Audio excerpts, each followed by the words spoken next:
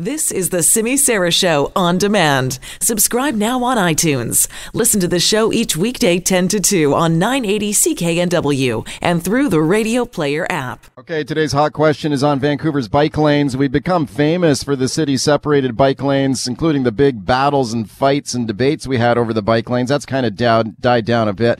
New poll out from Research Company Poll says 69% of Vancouver residents support the separated bike lanes in the city.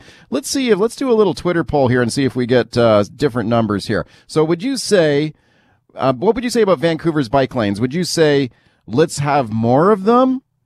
Or would you say, no, there's too many? Or would you say it's just about the right amount right now? Here's where you can vote on this today. At CKNW on Twitter. You'll find the hot question of the day there. At CKNW on Twitter. Give me a follow while you're there, please, at Mike Smith News on Twitter.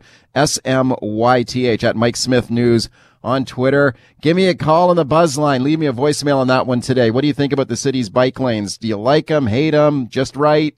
604-331-2899 is the number.